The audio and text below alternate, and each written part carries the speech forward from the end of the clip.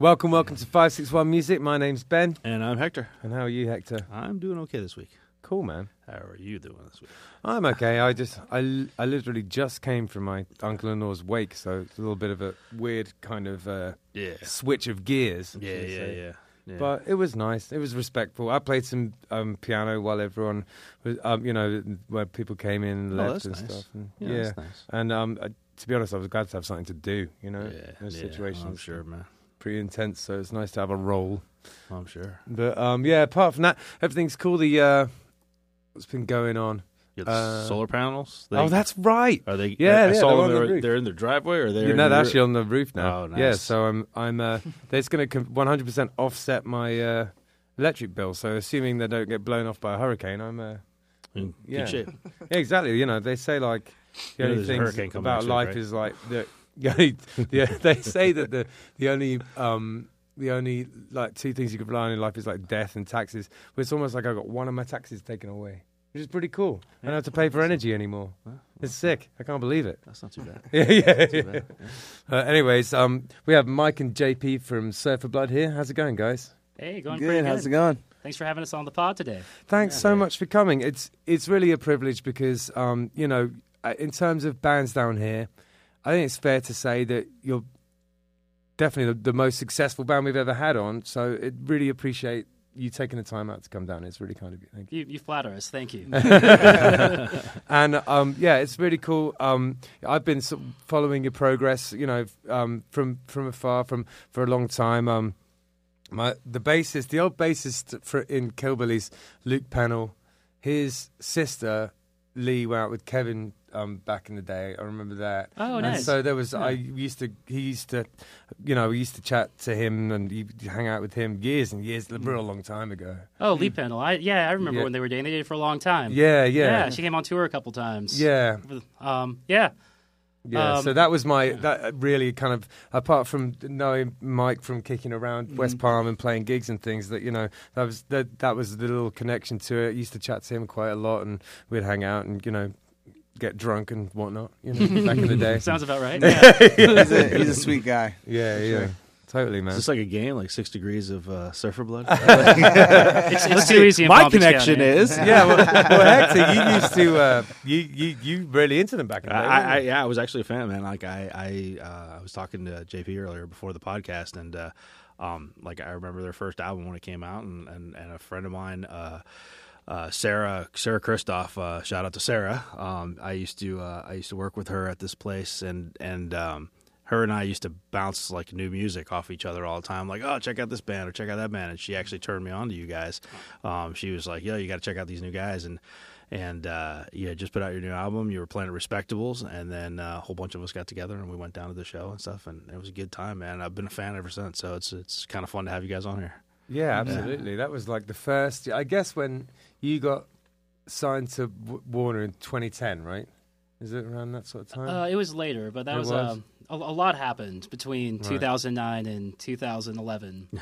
Okay. We went from playing Respectables to touring all over the country and signing to a major label. Yeah, that's exciting. Had ups and downs for sure. We'll get into that, but I want to start right from the beginning and just ask you guys, like, what was the environment like when you were growing up in terms of music? Like, what did your parents listen to, and what kind of music were you listening to right at the beginning there? And why don't we start with you, JP? Well, growing up, my parents listened to the Beatles and Creedence and all the things you would expect. Good dad rock stuff. So the meat and potatoes of making classic rock music. Right. Yeah. And then I got to high school and I got really into Dinosaur Jr. was the first band that changed everything for me. Yeah. Right. Because I feel like I had a lot of friends who were, they were all in punk bands and they just wanted to play as fast and loud as possible. Sure. And I can relate to that. I was in the 7th and 8th grade and I'm like, yeah, this is great. And then, one of my older friends gave me the album You're Living All Over Me. Right. And it was just these songs that were, they were still aggressive, but they were super melodic and sensitive. Yeah. And it just touched a chord. I'm like, I'm going to do this from now on. Yeah. And, and I started a band in high school that was trying really hard to sound like Sonic Youth and kept playing music after high school when everyone else went away to college and was lucky enough to meet some good people to play with and travel with, and the rest is history. Oh, cool. Nice. We actually played a show together, years and years before I joined Surfer Blood at Swampgrass Willie's. Yeah. Where they opened for our band. Oh, wow. We were just kind of like a fun cover band at the time. We did like a lot of random songs and LCD Sound System and stuff. Yeah. And that was one of the first times that we've ever really played a show together, and that was really the precursor to Surfer Blood. It wasn't even, I don't think, called Surfer Blood at that time, but it was a wacky show. Bar fight broke out, it was a typical swamp grass. Yeah. Swamp. Yeah, there's a witching hour at Swamp. It's like family fun, and then switches. Yeah, we're like, we have to leave now. Yeah. But, and it doesn't progress into it either. It's like a light switch. And now. Yeah. So they're good guys though. Shout out to Swamp. But I've become one of those dudes who has stories like that where it's like Sonic Boom 6 sort of headlined had Paramore supporting us before, and then the 6 months later they were blowing up and we were going, I've become that grumpy old man who that kind of thing happens to. Oh well. For us, we were stoked because we were like, we're just a cover band anyway. These guys are playing all original music, and they're our friends like from growing up in high school. Like Tyler and JP, we all had bands together in high school, and we're all kind of rivals, but we're all happy for each other. Like you guys the same age, kind of. Yeah. We're one grade apart, but we're both the same age. We're less than a year apart. Gotcha. But TJ, the drummer, we had a punk band growing up in high school, and then JP had another band in high school, and we were like we weren't really that great of friends in high school, but after JP and TJ kind of got together and. There's a rivalry because a friend of mine turned around too fast on the lunch line and spilled nachos all over his friend's shirt, and it was like the Bloods and the Crips after that.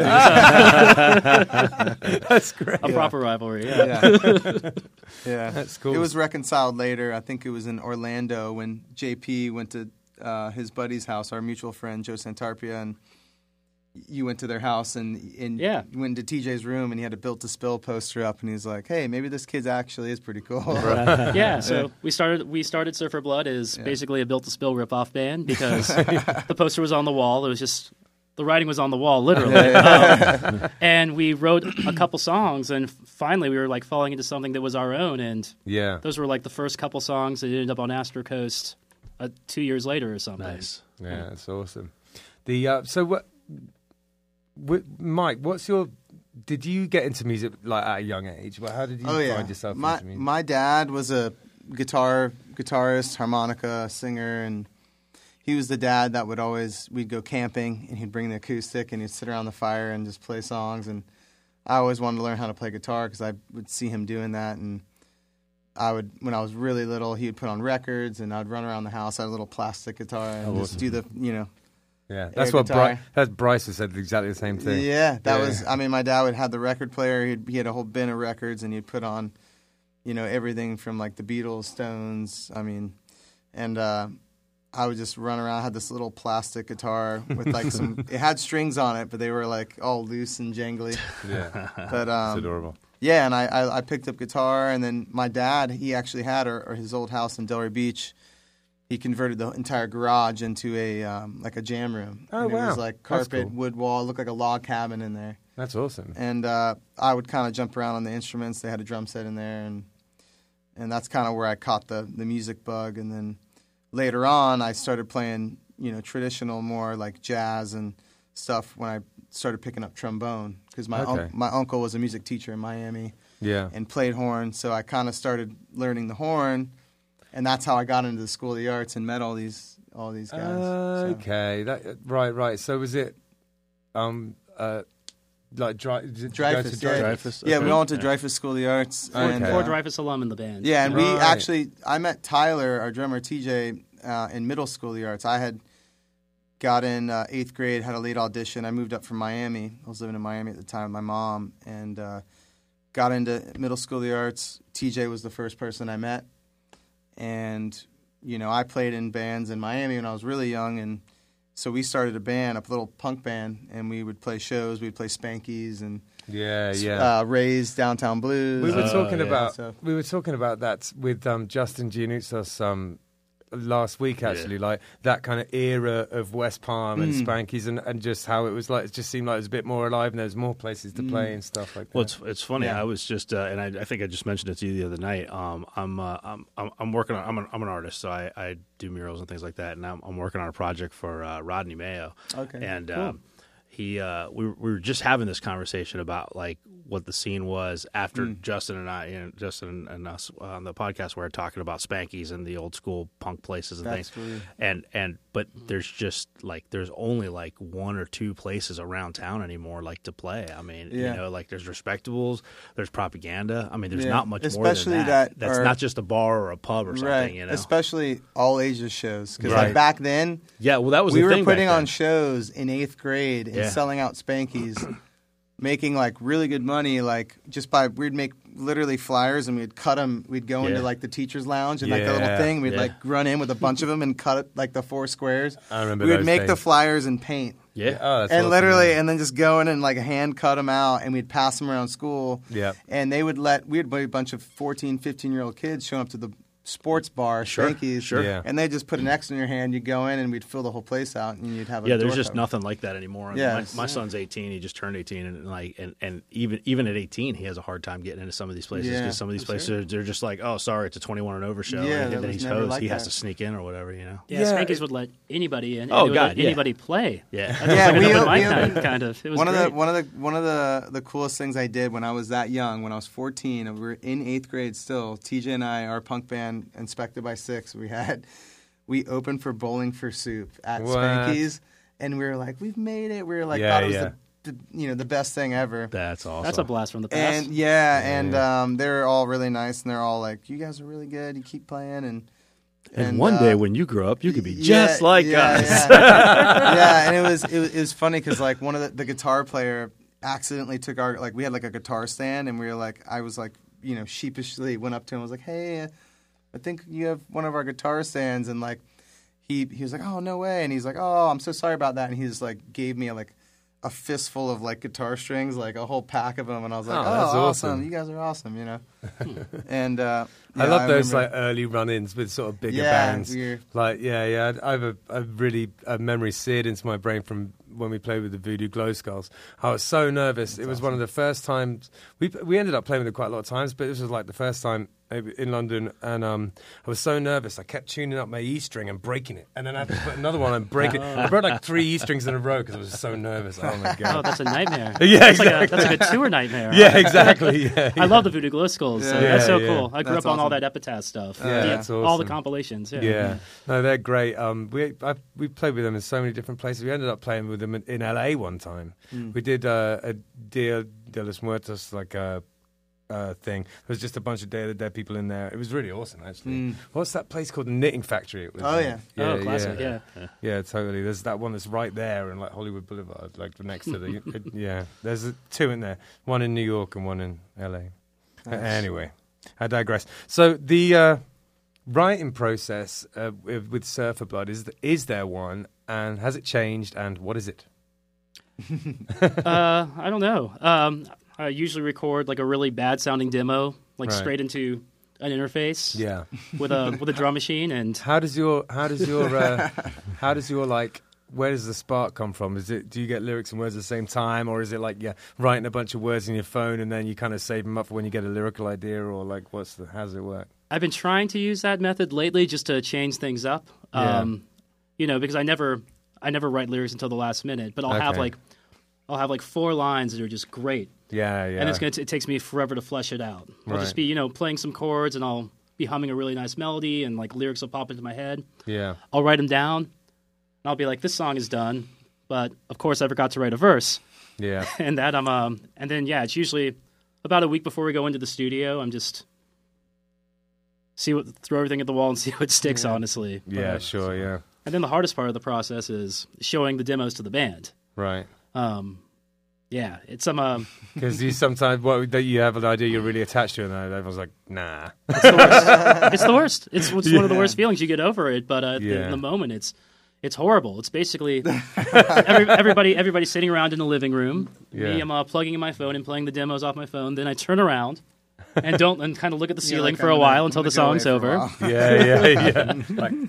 I get it. But we work through it, and everybody picks their favorites, and we get in the rehearsal studio and start fleshing out the arrangements. And right. So it's always an idea that comes from you, is it? Well, not on this actually last record. JP and I, randomly, this wasn't even a planned thing, but he moved back to Florida from California, and we stopped in the studio in L.A. Our buddy, which is another Florida resident that we know from here that lives out in L.A., works in a studio, and he's like, "You should come by the studio and check it out." And we're like, "All right, we're going to be driving back to Florida. We're taking our time. We'll pop in there." And we go to this place, and he's like, "Oh, yeah, by the way, it's Mick Fleetwood's studio." Right. Like, house studio. That's crazy. We're like, okay, like, that's cool. Like, yeah, where is that? So, it's not there anymore. I think they moved the studio now. But it was basically a guest house to what was, I think, Rick James' house at one point. Yeah. So it was like a pretty legendary house in like Beverly or Hollywood Hills or something. Yeah, like Mulholland or something. And, it was like the most Hollywood thing. Yeah, we were like just like that's walking into this like, oh wow, we're just gonna check it out. Yeah. And Mick's drum set's in there, so I jumped on the drum set. Oh my god. He jumped on the guitar. We started just kind of messing around, and he had a mic up, and we didn't even really, plan to record anything, and we're just kind of jamming. Yeah. Two of the kind of just jams that we were doing in the studio that day made it on this newest record, which were the first two songs that we kind of collaborated on without even trying. It just kind of happened, awesome. It was a shame, too. We walked into this beautiful studio, and I'm like, he's like, "Hey, want to record some demos?" I'm like, I don't have anything written. Yeah. But what we came up with was great. Yeah, we kind of just messed around. That's so cool. Yeah. Fleetwood Mac, oh my god, I just love him. Mick was an incredible drummer, and I heard that he, when he goes places, he takes a bus that's just got clothes in it. It's like an entire bus of clothes. This may be a rumor. I don't know. Who knows? But anyway. That's the kind of opulence I like. Yeah. I love his brass balls that hang off his belt. It's so fun. Yeah. I wonder if he still does. I'm sure he does still do that. Anyway. Yeah, so do you guys, like, in terms of, I'm going to guess that the answer is yes, because when you, because I heard you mess around with my guitar before, but like, do you practice a lot? Like, just like your instrument? Do you play, do you sit at home and practice? Honestly, not that much. Right. I don't practice scales or anything. Like I strum chords and try and figure out songs that they're stuck in my head. But other than that, I don't really, practice. I don't think. I don't really consider myself that great of a technical guitarist, to be honest. I'm just I have an idea for a melody and I kind of like feel it out and But I can't do sweeps or anything like that. When you went to, oh man, I've been just working so hard on that, and I still am not that great. I'm okay, I can do it a bit. I sit there, like I've been practicing a lot. Like I've said this like a million times on this podcast, but like not that long ago, got sober, and one of the things was I was like, okay, I'm gonna finally like become an awesome guitar player. You know what I mean? So I've been like shedding like crazy, trying to get those sweeps and everything. I'm getting there.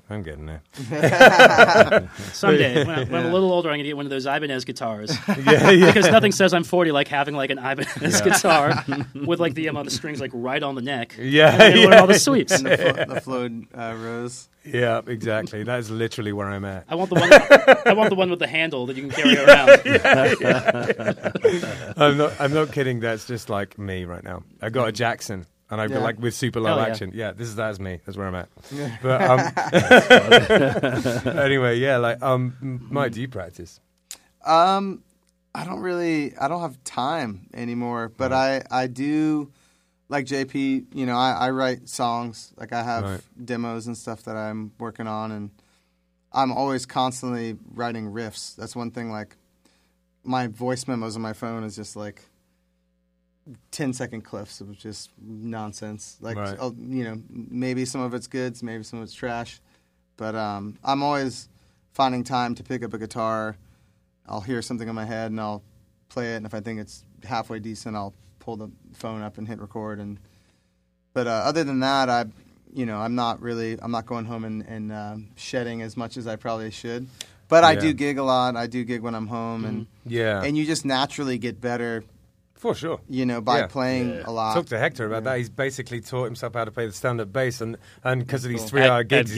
Add gigs, basically, Yeah, shed at the gigs. Get paid to practice. Yeah. Totally. Is music both of yours sort of main hustle in terms of making money, or do you doing other things? We both do other things, but music is definitely what we enjoy to work at the most. Yeah. And we do have a studio that I had a studio for a long time, and then now we've kind of partnered up and moved into a new bigger spot, and we're trying to make that work for us and be more of a business aspect. Yeah. Recording local bands and running rehearsals and stuff like that. Yeah, that's cool. That's basically what we do here as well, And there's a lot of them popping up, aren't there? 4010's popped up as well. Yeah, we're all going to have like a big fight one day. Yeah, I know. There's too many studios. Well, we've been doing this. Well, I started the studio, right out of high school, basically when I moved back from LA. But it was never what it is now. I feel like we've finally got, it's more professional. It's a bigger space. We can offer a lot more. So, so you guys have both lived in LA then, haven't you? Different times. Yeah. Right. I lived in LA. I went on tour with the band. Actually took over. Our drummer TJ was the drummer before, and when he left, I toured in his place. Right. And I moved out there after that in like 2006. Right. And I was out there for like a year and a half, and then I moved back to Florida. And then just. What was your experience like? Did you enjoy living there? It was fun. I did almost everything but music. I moved out there to do music, and then I ended up, doing extra work in movies, and I landed a gig teaching kids how to skateboard. I was a personal skateboard instructor for these kids. That's like a 15-year-old's dream. Yeah, I'll never forget the day. It was our friend Casey Hull and I, and we're at the skate park, and we're teaching these kids how to drop in. Just saw these young kids, and like that was us, like that's badass. Helping these kids. And the nanny comes over and looks at our buddy Casey, and she's like, "Oh, are you a skateboard instructor?" And he's like, "No, ma'am." And she looks at me, and she's like, "Are you a skateboard instructor?" And I go, "Yes, I am." And he just looks at me, and he's like, "You asshole!" And I ended up, awesome. I ended up working at this beautiful house in Beverly Hills, teaching these kids how to skateboard. Oh my God! I mean, these spoiled, rotten kids. I mean, they had dirt bikes running around the whole place, and pools, swimming pools, and tennis courts. Sign an NDA just to go around the house type deal. Yeah, it ended up, because out there, I mean, it was expensive. Even back then, we were paying like almost $2,000 for a 2-bedroom apartment. That was back in 2006. Yeah, wow. So it was expensive. We had to hustle hard to make a living out there. So. Yeah, I bet. I made it all the way across the Atlantic, but just to the East Coast. I have been to it. It's only been 60s to tour the West Coast a little bit, and I've been there a few times, but only doing that. Never spent a huge amount of time there. Just played gigs there, really. That's probably the best. It's a great place to play, for sure. The crowds out there are a lot of energy. I feel like. Yeah. So talking about gigs, how much are you guys touring at the moment? The past 3 months have been really, really busy, which has felt good because the year and a half before that were just crickets. Yeah. What did you do?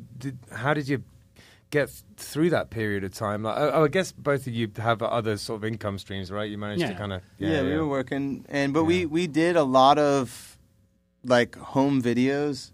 We learned how to edit and do video editing and stuff like that. It was like a crash course for like most of us, I think. Yeah, for sure. Yeah, I learned more about video editing than I ever wanted to know. I mean, it's never my forte, video stuff. Have you messed around with that DaVinci Resolve? Have you seen that one? It's the one that we use for this thing. And I don't know. Anyway, it doesn't matter. It's good, but it's pretty. Sounds cool. I like it. Anything that's easy. We basically taught ourselves how to do the video editing, and we did a bunch of home.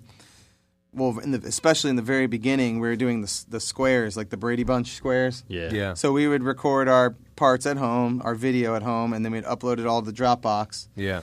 And then whoever wanted to take a stab at the video editing would go, okay, I'm going to download all the stuff and then piece it all together. Yeah. We released like a a bunch of home videos that way. Yeah, that was back at the beginning of the pandemic when like I would come over in a full hazmat suit and like hand my laptop to the drummer like, now you record your parts. Yeah. I like leave it on the front porch and like go stand in the street and then run.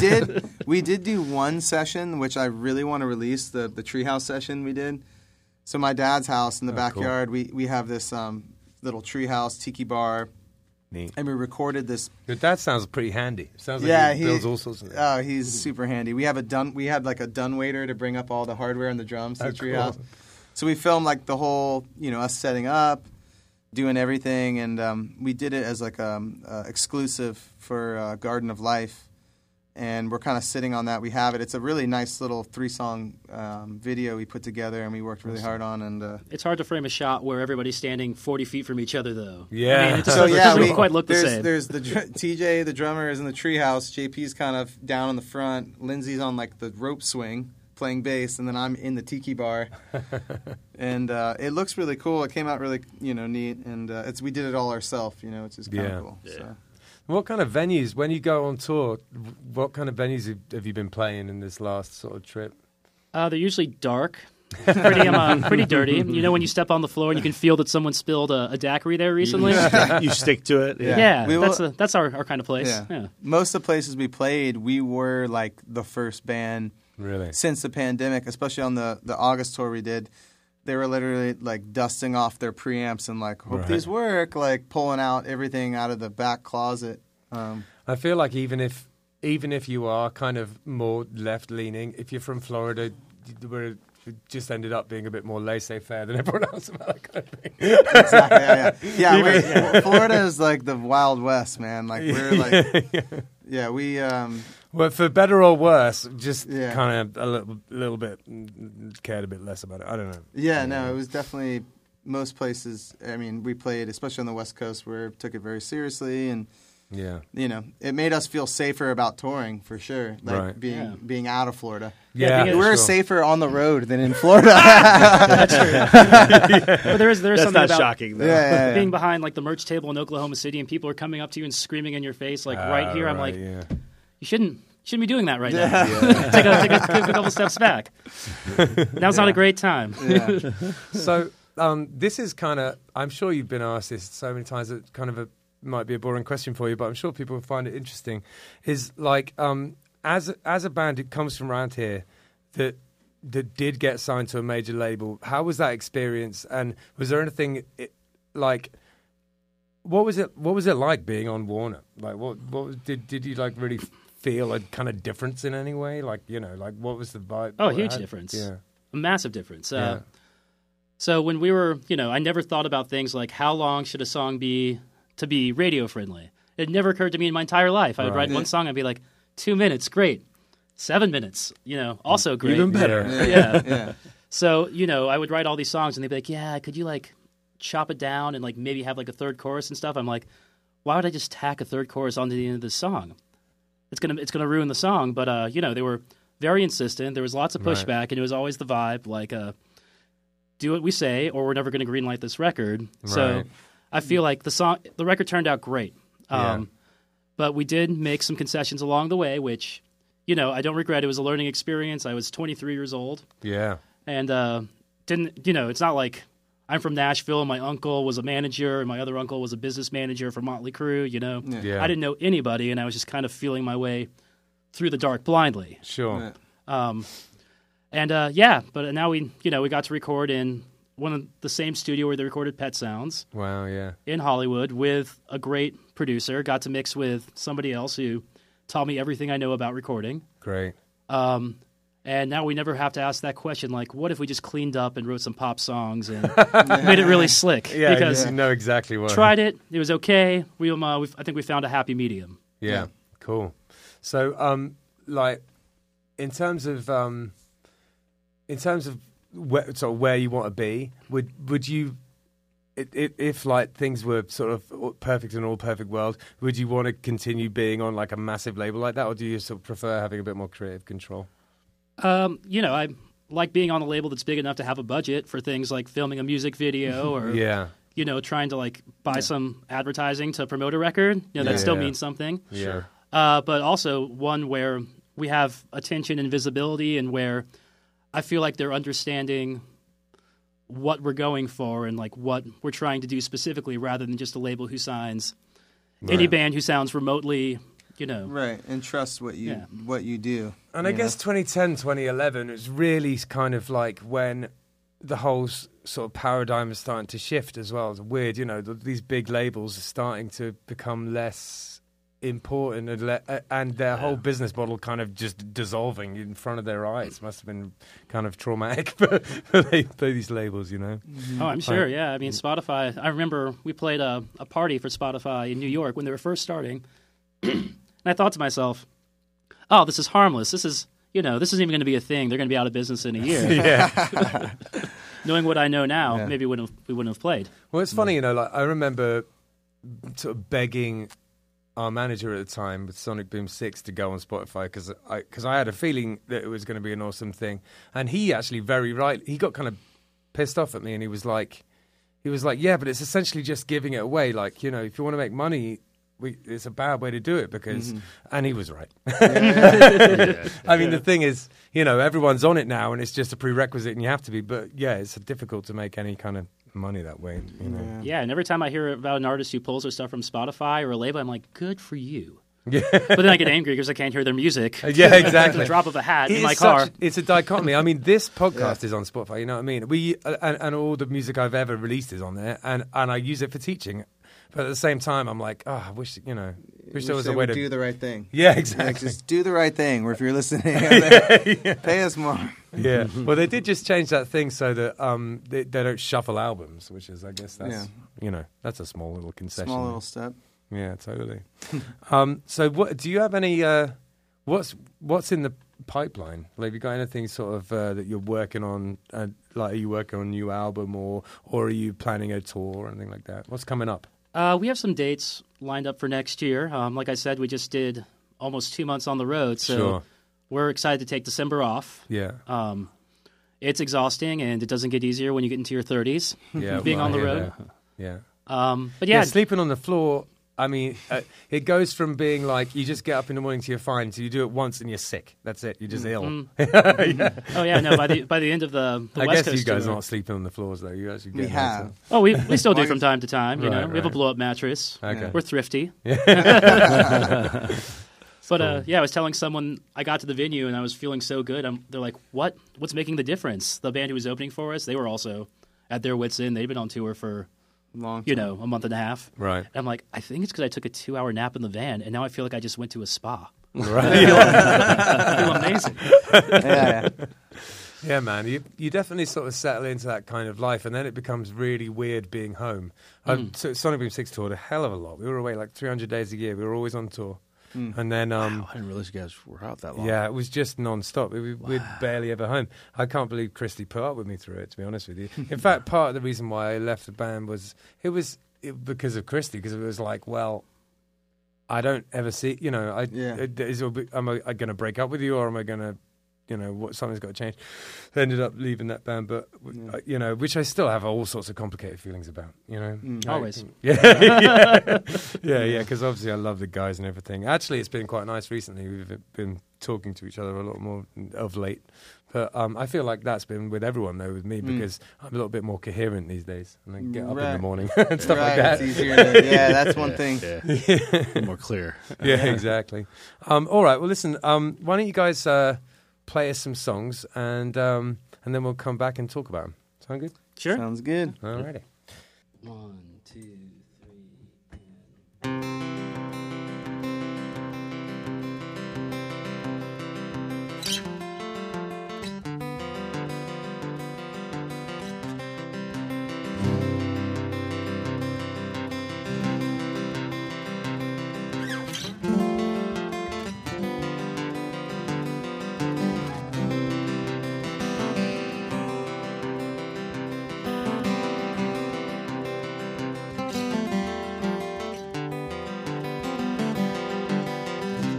On the first day of the new year, morning, January 1st. This past year wasn't great, and I think it's getting worse. Set for better homes and gardens in an empty parking lot. All the places are set, but there's something else that's not.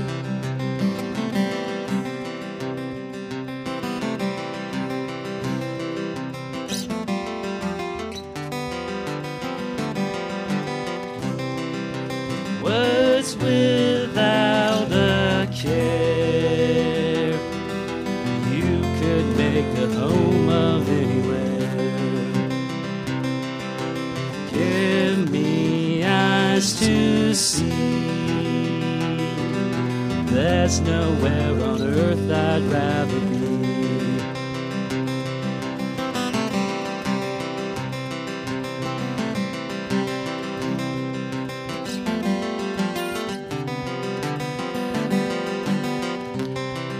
Setting so outrageous, with your uncle flagging down, football fans passing through in his paisley dressing gown. On the first day of the new year, under Pasadena rays, you can sure make a fuss of these happy holidays.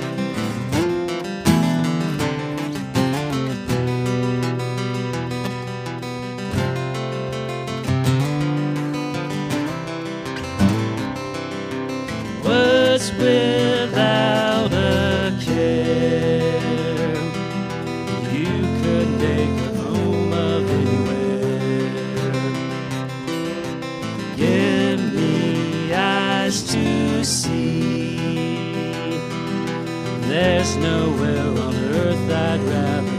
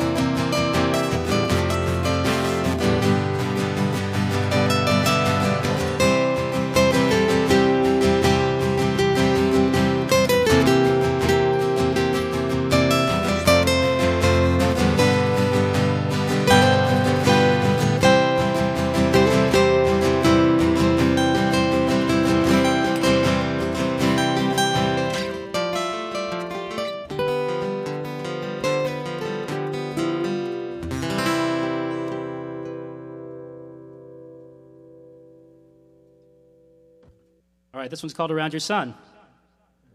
1, 2, 3, and...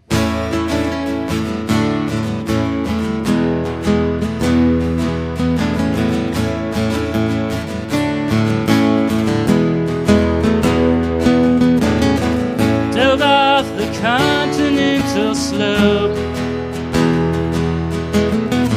here in the dark without a rope. And when you look at me, I'm so far away. We'll sleep away another day.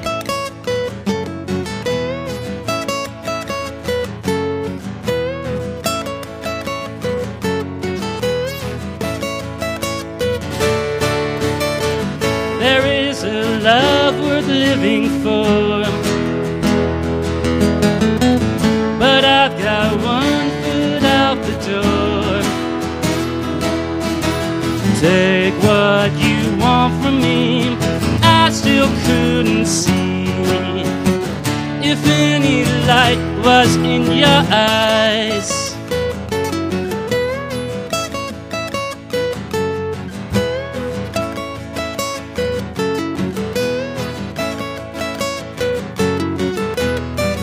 No room tonight, I could disappear in blackness of the lake, and you would never hear me.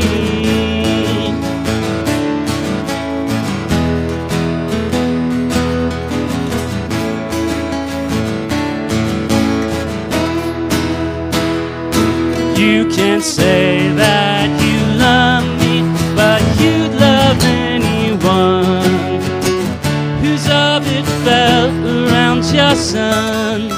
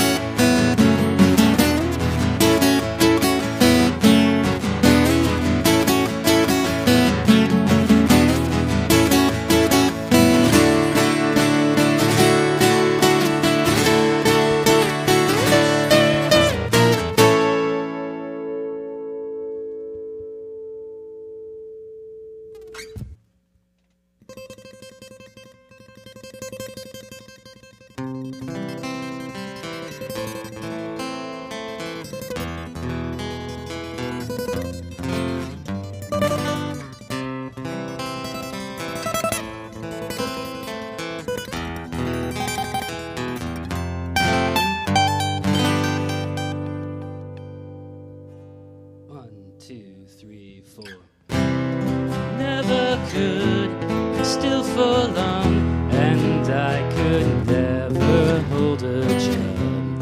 Coupled with a weakness for cocaine and liquor, not much a candidate for love. When I met you, I broke the mold. I fell apart and combed my hair. Whiskey shakes, tin-held days stayed off the streets at night for weeks. I don't wanna be a Catholic thinking now that you're here. We counted on each other for love, survival, and everything else.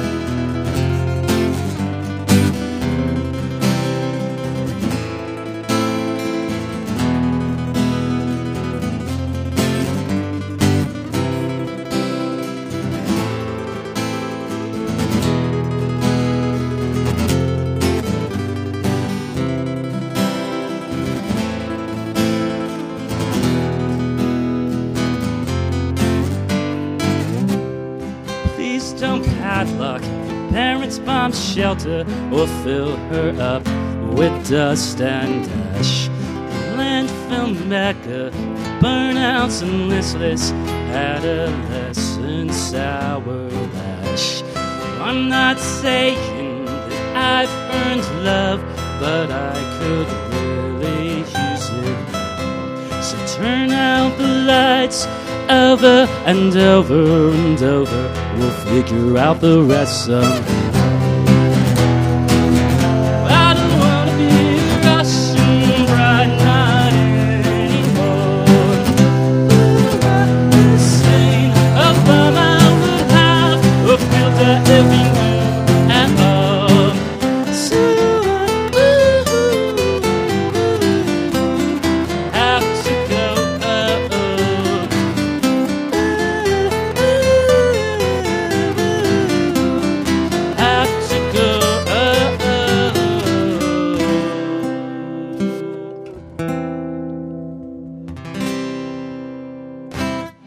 561 Music is brought to you, as always, by Handlebars Bar and Grill, which is a biker bar in Tequesta, which is a little town just north of Jupiter, in right there on the border between Palm Beach and Martin counties. So apparently 37 minutes from Port St. Lucie, as per our conversation. That's exactly right. It's exactly 37 minutes from Port St. Lucie. Random facts. Sorry, continue. Yeah, Google Maps fun. Anyway, so it's a biker bar, but obviously you can come there if you don't show up on a bike. But if you do like bikes, it's really cool because there's always a bunch of neat bikes out front and different other kind of cool stuff like rat rods and things. And we do a bike night every second Thursday of the month from 6 to 9, and then there is also on some Saturdays there's music from 6 to 9, and the fourth Sunday of every month I run like a jam / open mic. So if you want to come hang out from 4 to 7 p.m. on the fourth Sunday of every month, you can come jam with me if you want to. And I just set up there and start playing, and whoever comes with an instrument can either join in with me, or I'll play with them, or you guys can just play, and I'll watch. It's just meant to be fun, and there's a PA there. So if you're just starting out, or if you want to try something out, come and jam with me on the fourth Sunday of every month from 4 to 7. Anyway, the food is real good. We got Eddie up there and Bernsey both doing great jobs. And, a whole load of different beers on tap. And it's got, a really unique vibe to it. It's kind of Jupiter biker, a lot of local lads in there. It's cool. You should come check it out. The next thing we want to talk about is what's happening here at LMC on the 12th. Do you want to tell them about it? Yeah, that's the Give and Let Give. That's it. Yes, I got it right this week. Basically, it's an event that is aimed at putting instruments and music gear in kids' hands. So the basic gist of it is, if you're a kid, you get in for free. If you're an adult, your price of admission is a donation of musical gear of any kind, whether it's a tuner or a full PA like I gave last week. So take that. Yeah, very kind. Yeah, you donate something like that, and then you come in. It's a music gear swap. You come in, you bring something, and you can take something. But the ultimate goal is for kids to get in here, and you don't have to be an LMC student. The kids to come in here and basically get some free music gear and get them sparked and excited about music, and Yeah, it's a gear swap. Yeah. And it's something that it's quite an unusual idea. It's completely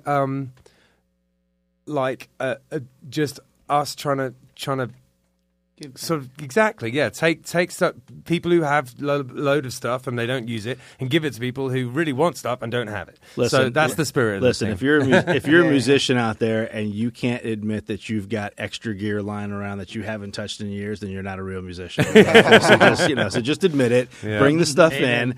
Bring it in. The kids. The kids will have a good time. And I'm going to be prying a few things from my own sweaty little palms and bring it in as well. Well, I still have a couple things I need to bring in too. I just keep forgetting to bring it in. So I'm old and forgetful. So, but this week, Ron and Nancy DeSarum actually came in and they donated an acoustic electric bass. In fact, there they are on the screen. An acoustic electric bass that they donated, which was really nice of them. Yeah, it's nice too. I had to go on it. I didn't realize that was the one. I was just jamming on it. Yeah, it's a nice one. Awesome. Ron, if you don't know, Ron's in the Cravens, and shout out to the Cravens. They're going to be playing Sunday. 3 to 5, I believe. At Bryant Park in Lake Worth. So, man, Ron's a killer guitarist. Oh, he's in a bunch ridiculous. Of bands, yeah, he's not even human, man. Yeah, he's awesome. Yeah, cool. And do you guys want to give your studio a shout out? Oh yeah, Shade Tree Music Studio, Boynton Beach Arts District. Yeah. We have a rehearsal recording studio space. We also offer instrument, mainly amp repair. You repair amps? That's cool. Yeah. Well, we don't personally, but we have a guy. We have a guy. We have a guy. No guy. Yeah. But yeah, it's just a trying to keep our the spirit of our old studio going. We moved in the new spot. So is that where you're recording with? This is where you record your songs? We recorded our entire last album at our studio in Boynton Beach. Yeah, cool. If you're if you're a budding young musician or let me start over. If you're a budding young musician or singer-songwriter, we have a killer drum sound. We got guitar amps out the wazoo. Whatever you want, we can do it. And we're here for you. So that's just cool. Come on down. Yeah, we got a nice little space, That's awesome. All right, so why don't we have a little bit of a chat about what the songs you played us were about? There was that beautiful, very kind of entrancing first one with the finger picking. What was that one about? My ex-girlfriend had this uncle who was a very wealthy man and a very fancy man. Right. And every year he would go to the Rose Bowl and he would, have a tailgate thing, but it was really fancy with like white tablecloths and stuff. Right. Oh, wow. I don't know. He's a very unique person. They never had kids, and consequently, they chose to spend their money in other ways. Sure. And I don't know. Paisley dressing gowns. Yeah. Yeah, exactly. You caught the lyric. Yeah, it was great. Yeah, and I don't know. We broke up like a month later, and that was like one of the last things we did together. And sort of, I just moved back to Florida, and was like starting to write songs and trying to put the pieces of all that together. Breakups are hard, Sure. But they spark great music, don't they? Yeah. So it's just me trying to like make sense of like everything that happened and like try and focus on the positive. You know. Yeah. Gotcha. What was that second one about? The more sort of upbeat number. About? Yeah. I don't really know. I was just kind of like whatever sounded clever. Cool. Well, that's a jam. That's fair. That's fair. Yeah. Yeah, just I was listening to this band from New Zealand called the Bats, who got really into this label called Flying Nun out of New Zealand in the 80s. Yeah. There were like 50 bands on that label. Every single one of those bands is amazing. Oh wow. And there's they were all trying to rip off the Byrds. Right. But seeing bands in New Zealand in the 80s trying to rip off the Byrds. Interesting. God knows who they were trying to rip off. That's sort of bouncing, from generation to generation. I was just kind of like looking into that catalog and just like trying to write something that was really simple and Crowded House are from New Zealand, aren't they? Is that true? Yeah. I didn't know that. And they've got kind of jangly guitars, a little bit like the Byrds, maybe. I don't know. Love jangly guitars. There was one more song as well. What was that last one about? I wrote that a long time ago. Right. That was off the first record. I don't know, just about... Can I curse on this podcast? Yeah, being absolutely. just a sad sack of shit who can't get anything together. I was going to college at the time, and like, I could have been doing better. Okay. I could have decided on a major. I could have tried. Dude, I failed my first year. I'm there with you. I failed my first year and I had to go back and repeat it. I give you props for going to college, man. Yeah. It didn't go great, but I don't know. I was just feeling sorry for myself and wrote that song. Yeah, I don't know. That's just what I was going through in my life. I can't tell you what the individual lyrics are about. Yeah, but that's the general idea. General feeling of it. You can read them and make your own. Put the pieces of the puzzle together for yourself. I always think that's a big part of it, honestly. I think sometimes, that's almost more of a part of it. What the listener brings to it, when I write something, I'm happy for people to think it's about something completely different from what I read about, whatever they get out of it. Oh, yeah, no, I've definitely talked to some of my favorite artists and be like, yeah, that one lyric, they're like, that's not what I was thinking at all, but good for you. I was talking about my left shoe. And talking about left shoes, we've got a really funny picture of Mike's pedal board. Oh, yes. Where he's standing on his guitar. And he's the only one you had on your phone of it, so we ended up using this. But it's going to work perfectly. Could you tell us a little bit about the pedals you use and why? Well, this picture was taken a couple years ago at our old studio. My pedal board's changed a little bit since then, but not by choice. That little pedal in the front middle with the smiley face. Yeah.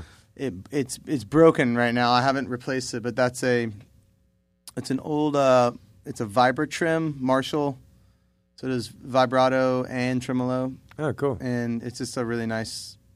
The knobs chimey. like Marshall knobs. They kind of look like they yeah, that's pretty awesome. It's a really nice pedal. I need to get it fixed, but that's not in there right now. I have another tremolo I'm using, but the pedal in the middle, my finger's resting on. That's one of my favorite pedals ever. It's kind of disguised. You can't really tell what it is because I put stickers and I like that. Even that Marshall pedal, I pulled the two little eyes with that smiley face or the two.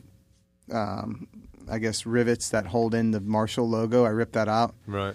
Because people to keep it mysterious. When we keep it in the mystique. When we tour, like we play a lot. Almost every single show after we're done playing, people come up and they try and take pictures of your pedal board and be like, "Oh, what do you know, to get the." They're trying to copy your signature sound. Yeah, right. But that middle pedal that my finger's resting on, that's a Ibanez DE7, and it's one of my favorite delays. I used it on the echo setting, and it's a really flattering, just slapback delay. Right. And it's great for surf. I mean, rockabilly, any kind of just like any kind of sound that's kind of like in that genre. That's that paired with that 60s sound, that paired with a little bit of reverb. The pedal to the left of that is a Polara reverb, which sounds really good. I have a holy grail in that place of that now. Yeah. But it doesn't surprise me that there's a lot of reverbs and delays on there. And then that, if the bottom left is the Space Echo, which we actually have a actual taped Space Echo, the Roland head unit one in our studio. Mm-hmm. Yeah, they're cool. They're crazy. Yeah, I wish I could bring that on tour. It's way too expensive. It's so fragile. And you fragile. breathe on it, and it's broken. Yeah. For sure. We used one on one of our Sonic 6 albums. We loved it so much that it's just across the whole album in different spots. It's such a beautiful piece just to have in the studio. Totally. Which I've been looking for one for years, and just a couple of years ago I snagged one at a really good price that was in good condition. But I love that delay for live. It's just a really good it's like digital version of an analog tape delay. It's like the same chassis as that looper, isn't it? They just use the same thing, a different color. Different color, but it looks kind of like the Space Echo, like the real head unit, the colors and the configuration, the knobs. Right. Even that middle knob, the selector knob, is the same. Right. Oh yeah. And then that red pedal on the bottom right is a full tone Fat Boost, which is just a very basic drive and then volume. Right. And it has a little bass and treble. Yeah, that's my favorite overdrive pedal because it's so subtle. Yeah, full tone Fat Boost. So subtle, and it's the red one is the limited edition one. So not a lot of people like recognize it. The original, I think most of the pedals of that are gray or like a silver. Yeah. But it's a very simple pedal, but it's such a flattering. It just sounds good on any guitar, any amp. That's awesome. And it's just a little bit of grit, but I use it kind of like as a clean boost with a little bit of hair on it. Yeah. I guess it probably just gives like slightly EQs it differently. At times I give it a little more top end and a little bit of drive, and then a little bit of volume, and it's good for parts that you want to stick out, that you don't want that full like overdrive, like the Tube Screamer or OCD or that kind of sound. Yeah. So if you're just looking to get just a little bit of gain, but with a little bit of more attack, that's like my go-to for that. Hector always calls this my shopping part of the thing because it is. I'm going to be looking at that overdrive pedal because that 100%. sounds awesome. It's a great pedal. Everyone should. You would love it. He says this part of the podcast is for technical stuff to let people know about your equipment. It's really 100% the Ben shopping hour. He goes, oh, that's an interesting pedal. Yeah, let's use it. The viewers can't see it right now, but he has a legal pad out and he's making it says a Christmas wish list right there. Yeah, he's adding it to his Amazon list and he's going to send it to me later. Dear Santa. Yeah, that's great. All right, so. The last thing we do is we just talk about gigs coming up. Have you got anything in the pipes? I guess not. Yeah, because you've just come off tour, basically, haven't you? Not for the rest of the year. Right. We're going to take some time off. Write new songs. I have a few that I've started but haven't finished yet. And cool. And when the time comes, next year more shows. We still haven't played Chicago on this album. Right. Would love to make it back to Europe. Knock on wood. Yeah. But have you played in England before? Oh, a bunch of times, yeah. Where do you play? Like a bunch of different places? Do you do the whole thing? Or? We do a lot of UK dates. Yeah, the last time we usually do a few dates in Germany, do a Paris show, Amsterdam, and that's cool. A bunch of dates in the UK. Yeah, that's awesome. Yeah, I was just curious about venues because I don't know, like I'm a little sentimental about that. Can you remember any places that you played? They come and go in London. I feel like we had the good fortune of playing Coco one time. Yeah, cool. For an Enemy party. Yeah, awesome. And that place is magical. And of course, it was our first time over there, and we were playing this big party there, and I wasn't used to all the strains of flu. Right, for sure. So here I am in this room that the Clash had played. Yeah. and I have 103-degree fever, and I can't appreciate a single second of it. Like I go home right after the show and go straight to bed. Oh, what a shame. But Such we did life. it anyway. Yeah. Do you guys, so with the label and stuff, do you guys book your own tours and things, or does the label do all that kind of stuff for you and support you in that way? We had a really good booking agent over in Europe who would help us out, and we've played Reading and Leeds twice. Yeah.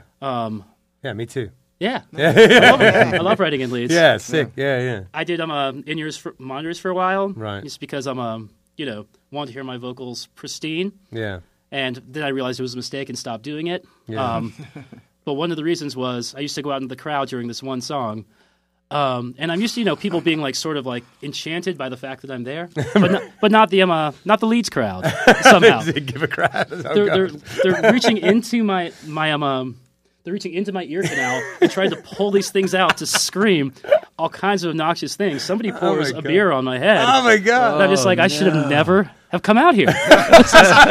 This is a rowdy bunch of people. Yeah, and they were very drunk. Yeah, no doubt, man. But it was those festivals are an absolute free for all. Yeah. Good. Oh my god, especially UK festivals. They're the craziest ones. For sure. Yeah. No doubt, man. I've had a lot of fun at Reading and Leeds over the years, both as a punter and played it a bunch of times back in the 2010s.